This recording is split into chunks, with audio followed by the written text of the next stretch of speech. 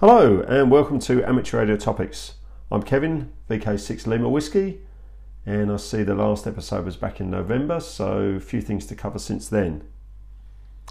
First of all, CQ Worldwide, late November 2019, had some very good conditions, surprising conditions, particularly on the first day. I didn't expect to find 10 metres open, but it was, and started off on 15 and after an hour or so found some openings on 10, mainly to JA. Some good JA signals coming through, and later on the band did open up towards Eastern Europe, and it was really quite surprising. Over the course of the contest, it finished up with a bit over 200 QSOs on 10 metres, which was a surprise given that the flux was only around about 71. I think the A index was fairly low, so the bands were quiet. But some of the signals on 10 metres are very good, particularly on that northern path to JA. The European signals obviously weren't quite as strong. Some of the big stations, they've got some very impressive setups, so you're going to hear them anyway if the band is marginally open. And it's been quite a while since really worked anything much on 10 metres contest-wise. So yes, that was a pleasant surprise. Over the course of the contest, 15 metres is probably the standout. Had over 1,500 QSOs on 15 metres, which again, didn't really expect. I probably expected the contest to be more focused on 20 metres and 40 metres in terms of activity. But the 15 metre QSO total was very good. It probably impacted a little bit on maybe the 20 metre QSO total. And 40 was very good as well. Had some good runs on 40. 80 metres finished up with over 250 QSO. So 80 metres was very good. Some good conditions there, which you probably would expect at this stage of the Sunspot cycle. So overall, it was a good event. Here in VK6 at the bottom of the cycle, it's always going to be a little bit tough with all the long haul QSOs. I mean, most of the QSOs are 3-pointers, obviously, but the nature of the contest and the fact that most of the activities in the Northern Hemisphere, it's either in the USA or Europe or Russia, means that the conditions are going to be fairly good to make any sort of an impact from VK6. ZL3CW, Jackie, he did very well. He finished ahead of me, and he had a great QSO total and very good multipliers. He's got a good setup there apparently, a very good location, and he's a very experienced operator. So, but overall, I would say that yes, given the conditions, stage of the Sunspot cycle, it was probably a better result than expected. Really looking forward to when the Sunspot cycle starts to kick in again. It was a lot of fun, working stuff on 10 metres again. It's a good band to work DX on, and normally the noise levels are fairly low. For the HF bands, I'm still using the Spider Beam. So the Spider Beam essentially is 3 elements on 20, 3 elements on 15, and then 4 elements on 10. And that Spider Beam's up at about 23 metres. So it's quite a decent height. Good location here to Europe and also to JA. The ground drops away nicely. And the Spider Beam is one that is a little bit modified from what you would find if you bought a Spider Beam. We've just beefed it up a bit. We're using the heavy duty poles with the 2mm thick wall, which does help, and also the Spider Beam wire that's recommended. We don't really use that anymore. I played around a bit with that in the early days, thought, well, we get the Spider Beam wire, that seems to be the way to go with it. But in this location here, particularly with the bird life and the parrots and everything else pecking away at insulation on feeders and cables and that sort of thing, that particular wire with the steel core doesn't really help much, because the moisture eventually gets in there once the insulation becomes damaged, and then you get it discolours the copper coating. So yeah, probably for me it's a 2mm diameter soft drawn or soft enamelled wire is proving to be a better option for most of the antennas. None of my antennas are under that much extreme tension that wire is going to stretch appreciably. and so for some time now the spider beam's been wired up this way. All the wire beams use the 2mm diameter enamelled copper wire, and it's fairly easy to handle. It's easy to fix and repair and do whatever you've got to do with it, but really over the years I can't even remember an instance where that wire is actually broken. And yes, given if there's under enough tension it probably will stretch, but most of my antennas I don't wire up that tight. They're not like guitar strings. They're normally just got a bit of slack in them. It doesn't really make much difference in the overall scheme of things. The spider beam I was reinforced with extra heavy duty polyester type rope, and that works really well. So there doesn't need to be that much tension on the actual antenna itself, or the cables, or the wires for the antenna. And I no longer use the ferrite type balun. I did have one of those to start with. I was a little bit concerned about the performance of that, so I just use an air cored balun now, a simple air cored balun, around about 6 or 7 turns of RG213, which works well for 2015 and 10. And the feed points, I've played around separating those feed points, switching them with relays, all that sort of thing. I've gone back to a model where essentially the feed points are all fed together. 15 meters is in the middle of the antenna, and then you branch out either side with a very short run of coax to the other 2 antennas, and that actually works really well. There's a 1.5 to 1 match or better on all 3 bands. The thing about the spider beam as well is it's even on 20 meters it's quite wide spaced, so the tuning of it's not that critical, and if you get it up at a decent height, it's a pretty good antenna. But particularly on 10, you've got 4 elements on 10. If you get that working on 10 meters, that's quite a nice antenna, and fairly easy to maintain really. I don't take these antennas down, they sit up there on the guide towers through all sorts of weather here in WA, and whilst we don't get particularly cold weather, but obviously we have a winter, and we do get quite a lot of high winds, particularly up on the hill here, so the towers and the antennas have got to be able to withstand that. And that was the main problem in the past I had with quads. No matter what I did with the quads, beefing them up and making them a little bit more heavy duty, the quads were always more susceptible to wind damage, it seems. So haven't really had a quad antenna up now for quite a few years, even though they're a nice antenna. I think the spider beam is doing the job at the moment on the 3 HF bands. So yeah, and on 40 meters I had a slightly different setup from previous contests. I've now got 2 2-element beams on 40. One's facing Europe. That can be switched either way with a switchable stub, and I've got another one which is facing the US, and that also can be switched either way. So essentially it's US short path long path, or Europe short path long path, or Caribbean South America. So the 40 meter antenna with this being able to switch from one direction to another instantly is really useful. I have had rotaries up for 40, but they get pretty big, and with the 2 towers here I can sort of put the each set of 2 elements on separate towers, keep a little bit of space in between them, and yeah, it's works quite well. So really happy with the performance of the antennas in this contest. Really happy with the performance of the radio. The IC7610 performed very well. I used it mainly in a sort of SO2V mode. I wasn't really doing SO2R in this contest, mainly because at this stage of the cycle from VK6 it's not that easy to get 2 decent pile-ups running on 2 different bands with very good signal strengths. That's the other thing from VK6. A lot of stuff that you end up working is down in the noise, down in the mud. There's lots of stations obviously using average antennas and or QRP that we end up working, and it's more important in terms of accuracy to be able to pull those guys through. Again, I'm looking forward to when the conditions improve, because then we have an opportunity to work runs on 20 meters, 15 meters, 10 meters at the same time, and that's where the SO2R or the 2-band synchronized interleave QSOs will come into it a little bit more. So we've been exploring that option a little bit more, and certainly the amplifier I've got, the Expert 2K, has got a facility for SO2R.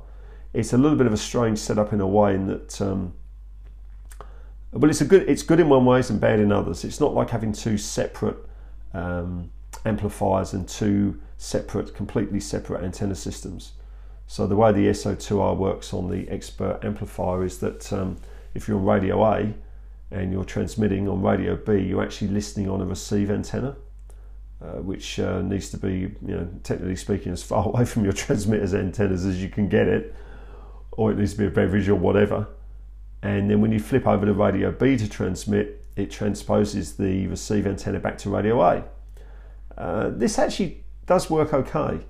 There's really not, I haven't really got a huge amount of inter-station interference, and I'm not running any filters at this stage because my receive antennas are probably at least they're at least 100 meters away from the main transmit antenna, and obviously I'm listening on a different band anyway. So you've got problems with second harmonics or whatever, and some bandpass filters will probably help with that. But I'm just playing around with this to see exactly what I can do with the native format here with the SO2R facility on the Expert. And yeah, so far it's pretty good. I've got minimal interference between the two radios. Certainly if signals were good, that interference would be negligible. And providing you stay out of the way of the second harmonic, which is always a bit of an issue, then it's really not too much of a problem.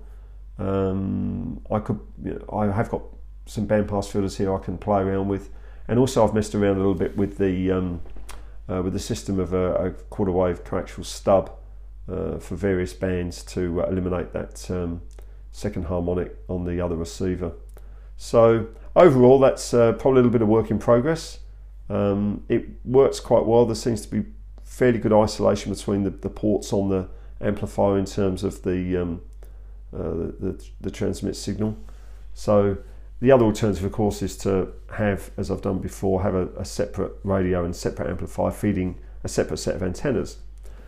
That does require, that's a little bit more of complexity, obviously, and it takes a little bit more setting up. The good thing about the SO2R setup with the Expert amplifier feeding a separate receive antenna is that when you're transmitting, you're always transmitting on the best antenna. And frankly, with a lot of these signals, there's a lot of signals you can hear on a receive antenna that that receive antenna is not going to be suitable for transmit. So at least if you're always transmitting on the best antenna, it gives you more chance of controlling the frequency, which is another issue here in VK6 when you're trying to work, particularly Europeans, or you're trying to work long haul DX. The control of the frequency is probably one of the biggest issues. Certainly always been a big issue here on 80 meters. Not so much of an issue now on 40 with the switch beams. Can normally pretty well control the frequency on 40, and the beverage antennas I've got help quite a bit on receive, but certainly on 80 meters. And to be fair, I've operated from Europe and I know what the noise levels are like on 80 meters and or 40. The biggest issue quite often is just making sure that to control the frequency you need a decent signal. You can't control the frequency with a weak signal. You can still work stuff, but you can't control the frequency, and it soon becomes really apparent when you're in the middle of a pile-up whether or not you're controlling the frequency. We have a situation in CQ Worldwide now and other contests where there's a lot of RBN activity, reverse beacon network activity, and there's guys that are obviously operating remotes, and there's possibly also a degree of maybe robotic calling happening here, because you do get some stations that will call, and they will call continuously, and they won't stop and listen. They will just keep calling and calling and calling. And the slightly strange thing about some of those stations is when you do go back with their call sign, then quite often there's silence and nothing happens.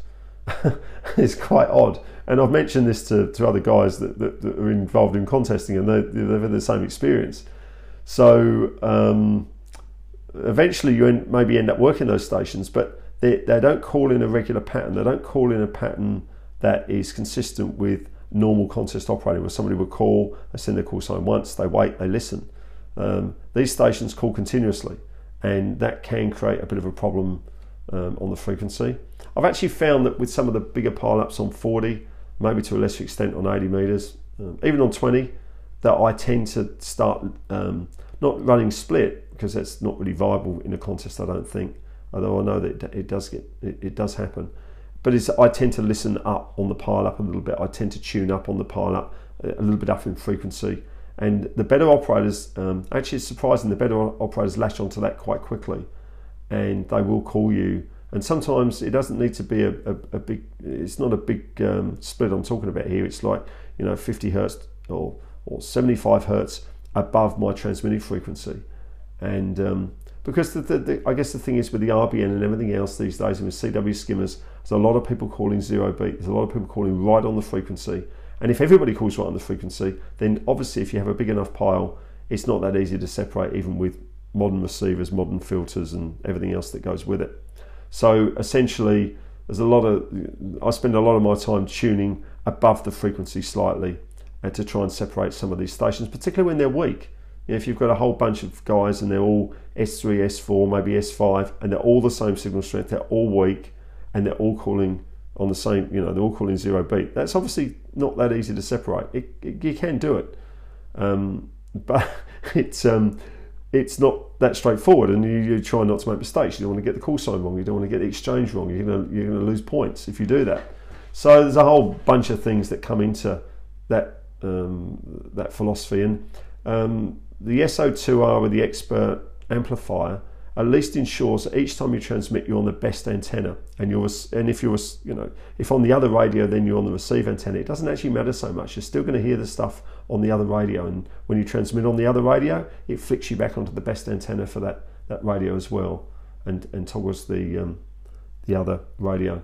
The Beveridge antennas are in the mix on this as well, so I'm also able to listen on a Beveridge antenna that's separate to any other receive antenna that might be routed through on the SO2R switch, and that does help as well, because on 40 and 80, really the Beveridge antennas make a huge difference to the noise level, and most of the time on 40 and 80, I'm having to listen through what's happening in Asia and to the north of WA. There's a lot of noise coming in. It's not that straightforward a path. There's a lot of VKs, particularly the VK2s, VK3s, love working Europe on the long path, because they don't have to listen to the short path noise before you even get to the UK or Western Europe. So these are all things that come into it, and certainly with contesting, it's a movable feast. There's always something out there that's interesting to consider or develop. There's been some amazing scores in this year's CQ Worldwide, mainly by guys that have gone to some fairly remote locations. Jose CT1BOH went out to D4C in the Cape Verde Islands, put in just a fabulous score, running 2-band single interleave QSOs, which is SO2R, but it's a really another level in terms of what a lot of people have been doing in the past. And he's a fantastic operator, has been around for quite a while, really knows how to make the most of that mode, and it's got a good setup there. I met some of the D4C guys at Frederikshavn earlier on last year, and it's a pretty impressive setup.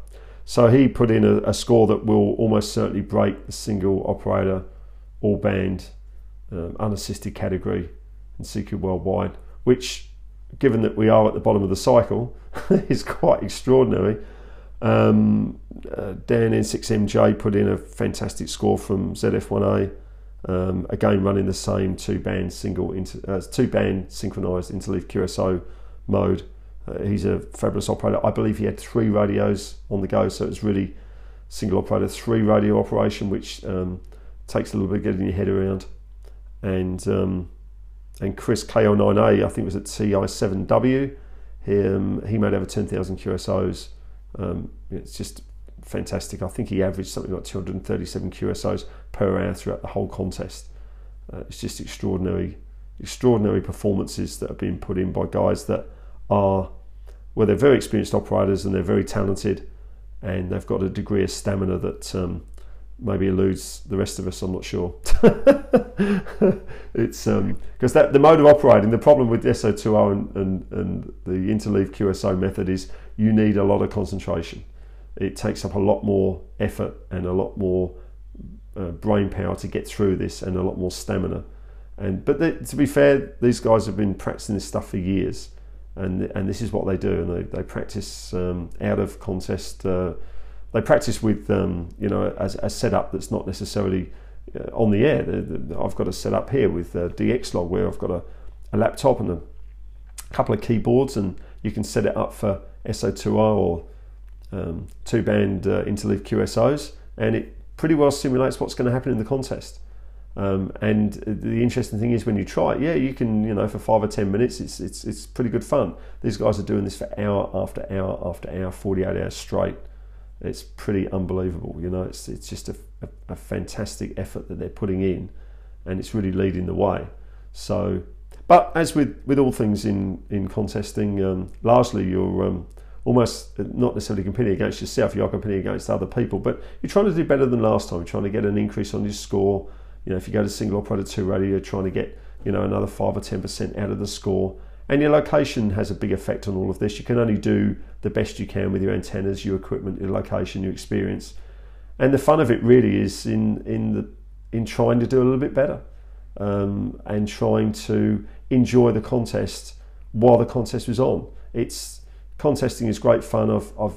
I've thoroughly enjoyed more than 40 years of contesting, and it's got to be fun. If I'm doing the contest and it's not fun, then I'm really doing something wrong, because otherwise, why would I do this to myself? Why would I put myself through this if it's not fun? It's got to be fun. The actual event's got to be fun. Some people may not necessarily agree with that. I mean, for some people, the winning's the only goal. But in my opinion, it has to be fun. Long after the contest results have come and gone, you still remember the contest. You still remember some of the things that went on, and you remember that it was a good time. It was a great event. So it's for me, it's more than about just winning. I love to improve the station. I'm pretty competitive, but when the contest has been and gone, let's move on to the next one. Let's get ready for the next one. Let's see what we can improve. Let's see what we can change. Let's see how much more we can get out of ourselves. We're in my particular case, obviously I've been around for a little while, so it's sometimes the challenge is trying to maintain performance as you get older, trying to maintain your concentration, trying to get better with some experience. Experience helps a lot with certain contests. There's certain contests that you need more experience in than others because of the nature of the contest. So these are all important things to consider. But I'm already looking forward to next year's CQ Worldwide, to see what I can do here and to see what these leading stations can do. Because really, when conditions start to pick up a bit, it's going to be quite extraordinary to see some of the scores that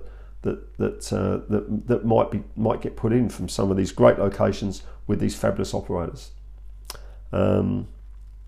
So yeah, other than CQ Worldwide, I've been messing around a bit with 160 meters. I quite enjoy low band DXing. It's always been something that I've been keen on from very early days of getting my license, and particularly enjoy 160 meters. Some of the previous podcasts have indicated the experiments I've been undertaking on 160 with different antennas. The sort of staple antenna here over the years has probably been a high inverted V, something around about 95 feet or 100 feet to the centre, 27 metres or something like that, which seems to be quite popular for this location. My good friend Steve, VK6VZ, he runs an inverted V, high inverted V, as does Phil, VK6GX.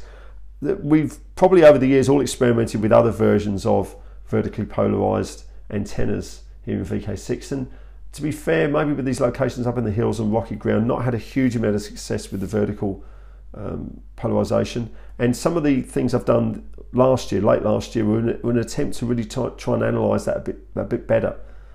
So I was using this off-centre fed inverted L, if you like, with a switchable stub to change the polarisation from vertical to mainly vertical to mainly horizontal. It's not completely eliminating one or the other, but an enhancement of either vertical or an enhancement of horizontal polarisation for 160 and 80. And it's been really interesting, and it's certainly I've used Easy NEC to plot the files and to have a look at the radiation patterns and whatever. But the most interesting thing really is getting on the bands over a period of time and working, guys, and just trying to work out exactly what's happening. And there's no doubt there's times from VK6 where the vertical polarisation does help, and there's no doubt there's times where horizontal seems to be better, and there's no doubt on various times where this inverted V I'm currently using seems to be the most consistent antenna across the board. But there's a whole bunch of factors that come into this, and if you talk to Steve VK6VZ or Phil VK6GX, there's a number of theories about why this is happening, including ducting characteristics on 160 and the very location that we're in. The one thing I noticed, particularly with my tests on the vertically polarized setup, it seemed to be very good for what I would call medium DXing from VK6. Bear in mind that everything's long haul from VK6, so if I work a JA, it's I don't know, it's it's a fair way. It's 9,000 kilometers into JA, so it's not round the corner. But I did notice on the vertical enhancement that anything within VK, so if I work if it's a VK2 or VK4, well, that's 4,000 kilometers. And anything in the Pacific, the vertical polarization did seem to help quite a bit. The slightly strange thing was that the real long haul DX that I was working, the mix of horizontal and vertical for me in VK6 seemed to work better. And this might explain why a lot of guys seem to be reverting back to high inverted Vs, because there's an element of vertical polarization and obviously horizontal polarization with a reasonably sharp apex angle. So it's been quite interesting. At the moment I'm using the inverted V, and I'm sort of like comparing the results I've had with the previous two, or the previous antenna with the switch polarization, which I could switch instantly in the shack, so it's pretty easy to see which antenna was working better than the other.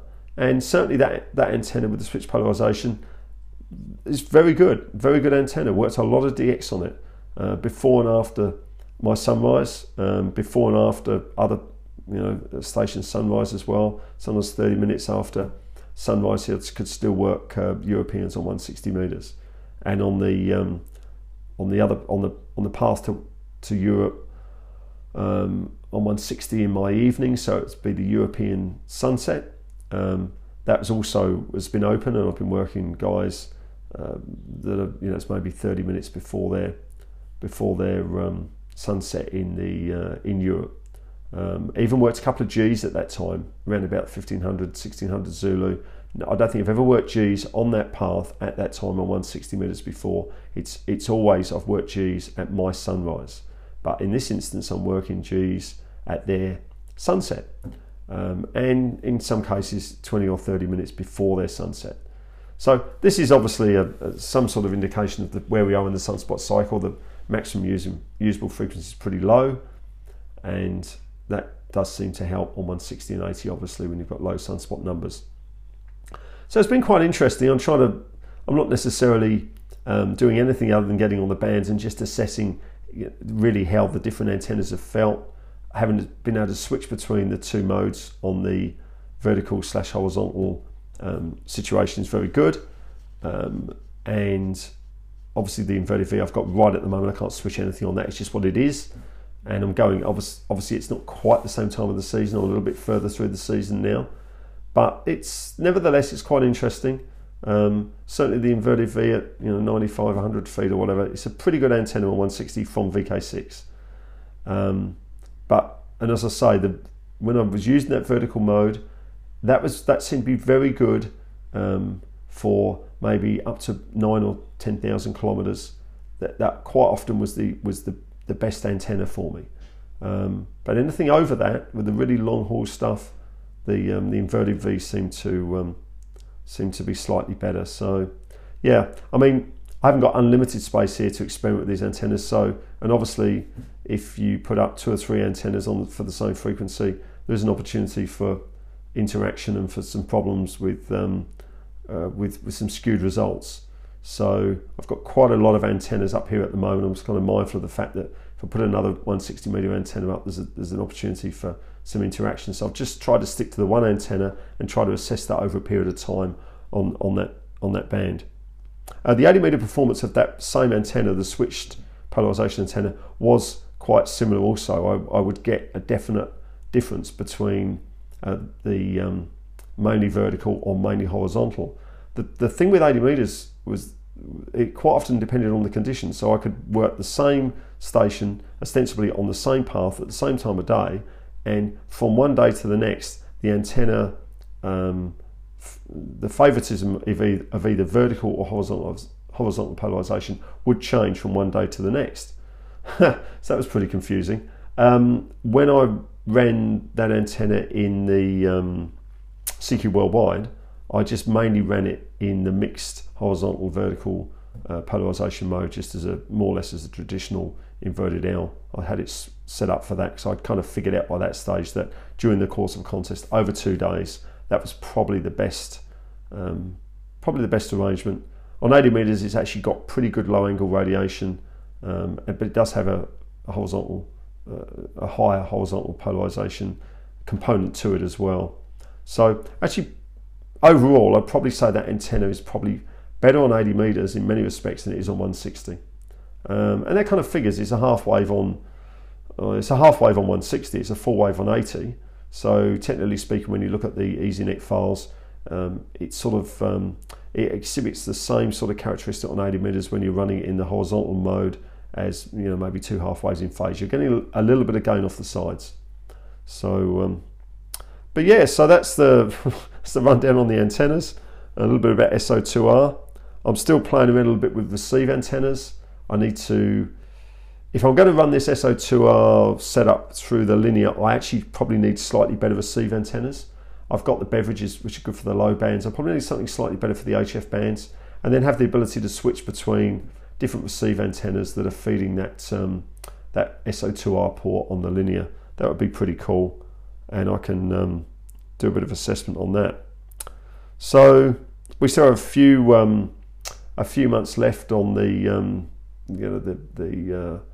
the low band season, really. Certainly the low band season into the northern hemisphere, which is going to be quite interesting. Next contest coming up is the Commonwealth Baru contest, which is always a good contest, a very interesting contest. It's limited to stations within the British Commonwealth, and that doesn't necessarily, it's not a worldwide contest. And the QSO totals are not that great. It's a 24-hour contest, and this stage of the cycle probably expect to make around about maybe 450, 500 QSOs, maybe a little bit more. Just depends on the conditions. The noise levels during that contest are generally lower, so stations with maybe smaller stations running QRP, stations running smaller antennas, indoor antennas or whatever, you've got more chance of hearing those stations in this contest because it's just the noise levels are not as high as CQ Worldwide. It's a contest that requires a bit of experience. It's got a strange, not strange, but it's got a different sort of bonus type system. So every station you work, for the first 3 stations you work in a given call area, you receive bonuses for those stations. And that does tend to, it lends itself quite well to SO2R, but also it tends to change the way you run the contest. It's not really a run contest, it's more of a run/search and pounce contest. But one thing I have found with Commonwealth contest or Baru is that you need a decent signal, and sometimes it actually really does help to call CQ. There's a lot of school of thought that you spend a lot of time searching and pouncing, and you do because you need these bonuses. But there's a lot of guys that that you would not work if you didn't call CQ. A lot of the weaker stations, you've got to attract them to you. The hard thing sometimes in Baru is there's a lot of guys that they're running these fairly small stations in Europe or particularly G, and they can take a little bit, particularly on the low bands, they can take a little bit of dragging out of the noise. It's a serial number based contest, so if you get the serial numbers wrong or you get the call signs wrong, you're going to lose points, and that's so it's a contest that's heavily biased towards accuracy. On the other side, the QSO totals are not that high, so you've got time for repeats and that sort of thing. If you're not sure, Baru is definitely a contest you ask for a repeat. It's not worth losing the points in a contest like that, for sure, or any contest for that matter. If you're not sure, ask for a repeat. So many people don't ask for repeats, and then they're surprised when the contest results come out and they've been pinged totally on the error rate, because the error rate's not just you getting it wrong. You get penalised number of QSOs, which will have a dramatic effect on your end score. So looking forward to that one. That's the second weekend in March. and it's very well supported contest in the Commonwealth. Lots of headquarters stations come on, and it's a fun contest. It's a good, fun 24-hour contest. Pretty competitive. The top ranked stations take it very seriously. I take it very seriously, but again, always like to make sure that I enjoy the contest. That's a very important part of contesting, I believe. So that's about the wrap up for the moment. If you've got any questions, you can send me an email. My email address is on qrz.com, VK6LW. Just search for that, you'll find my email. Or you can send me an email direct, hamradiotopics@gmail.com. So until the next podcast, 73 is good DX. Enjoy the conditions, and look forward to seeing you in the next contest.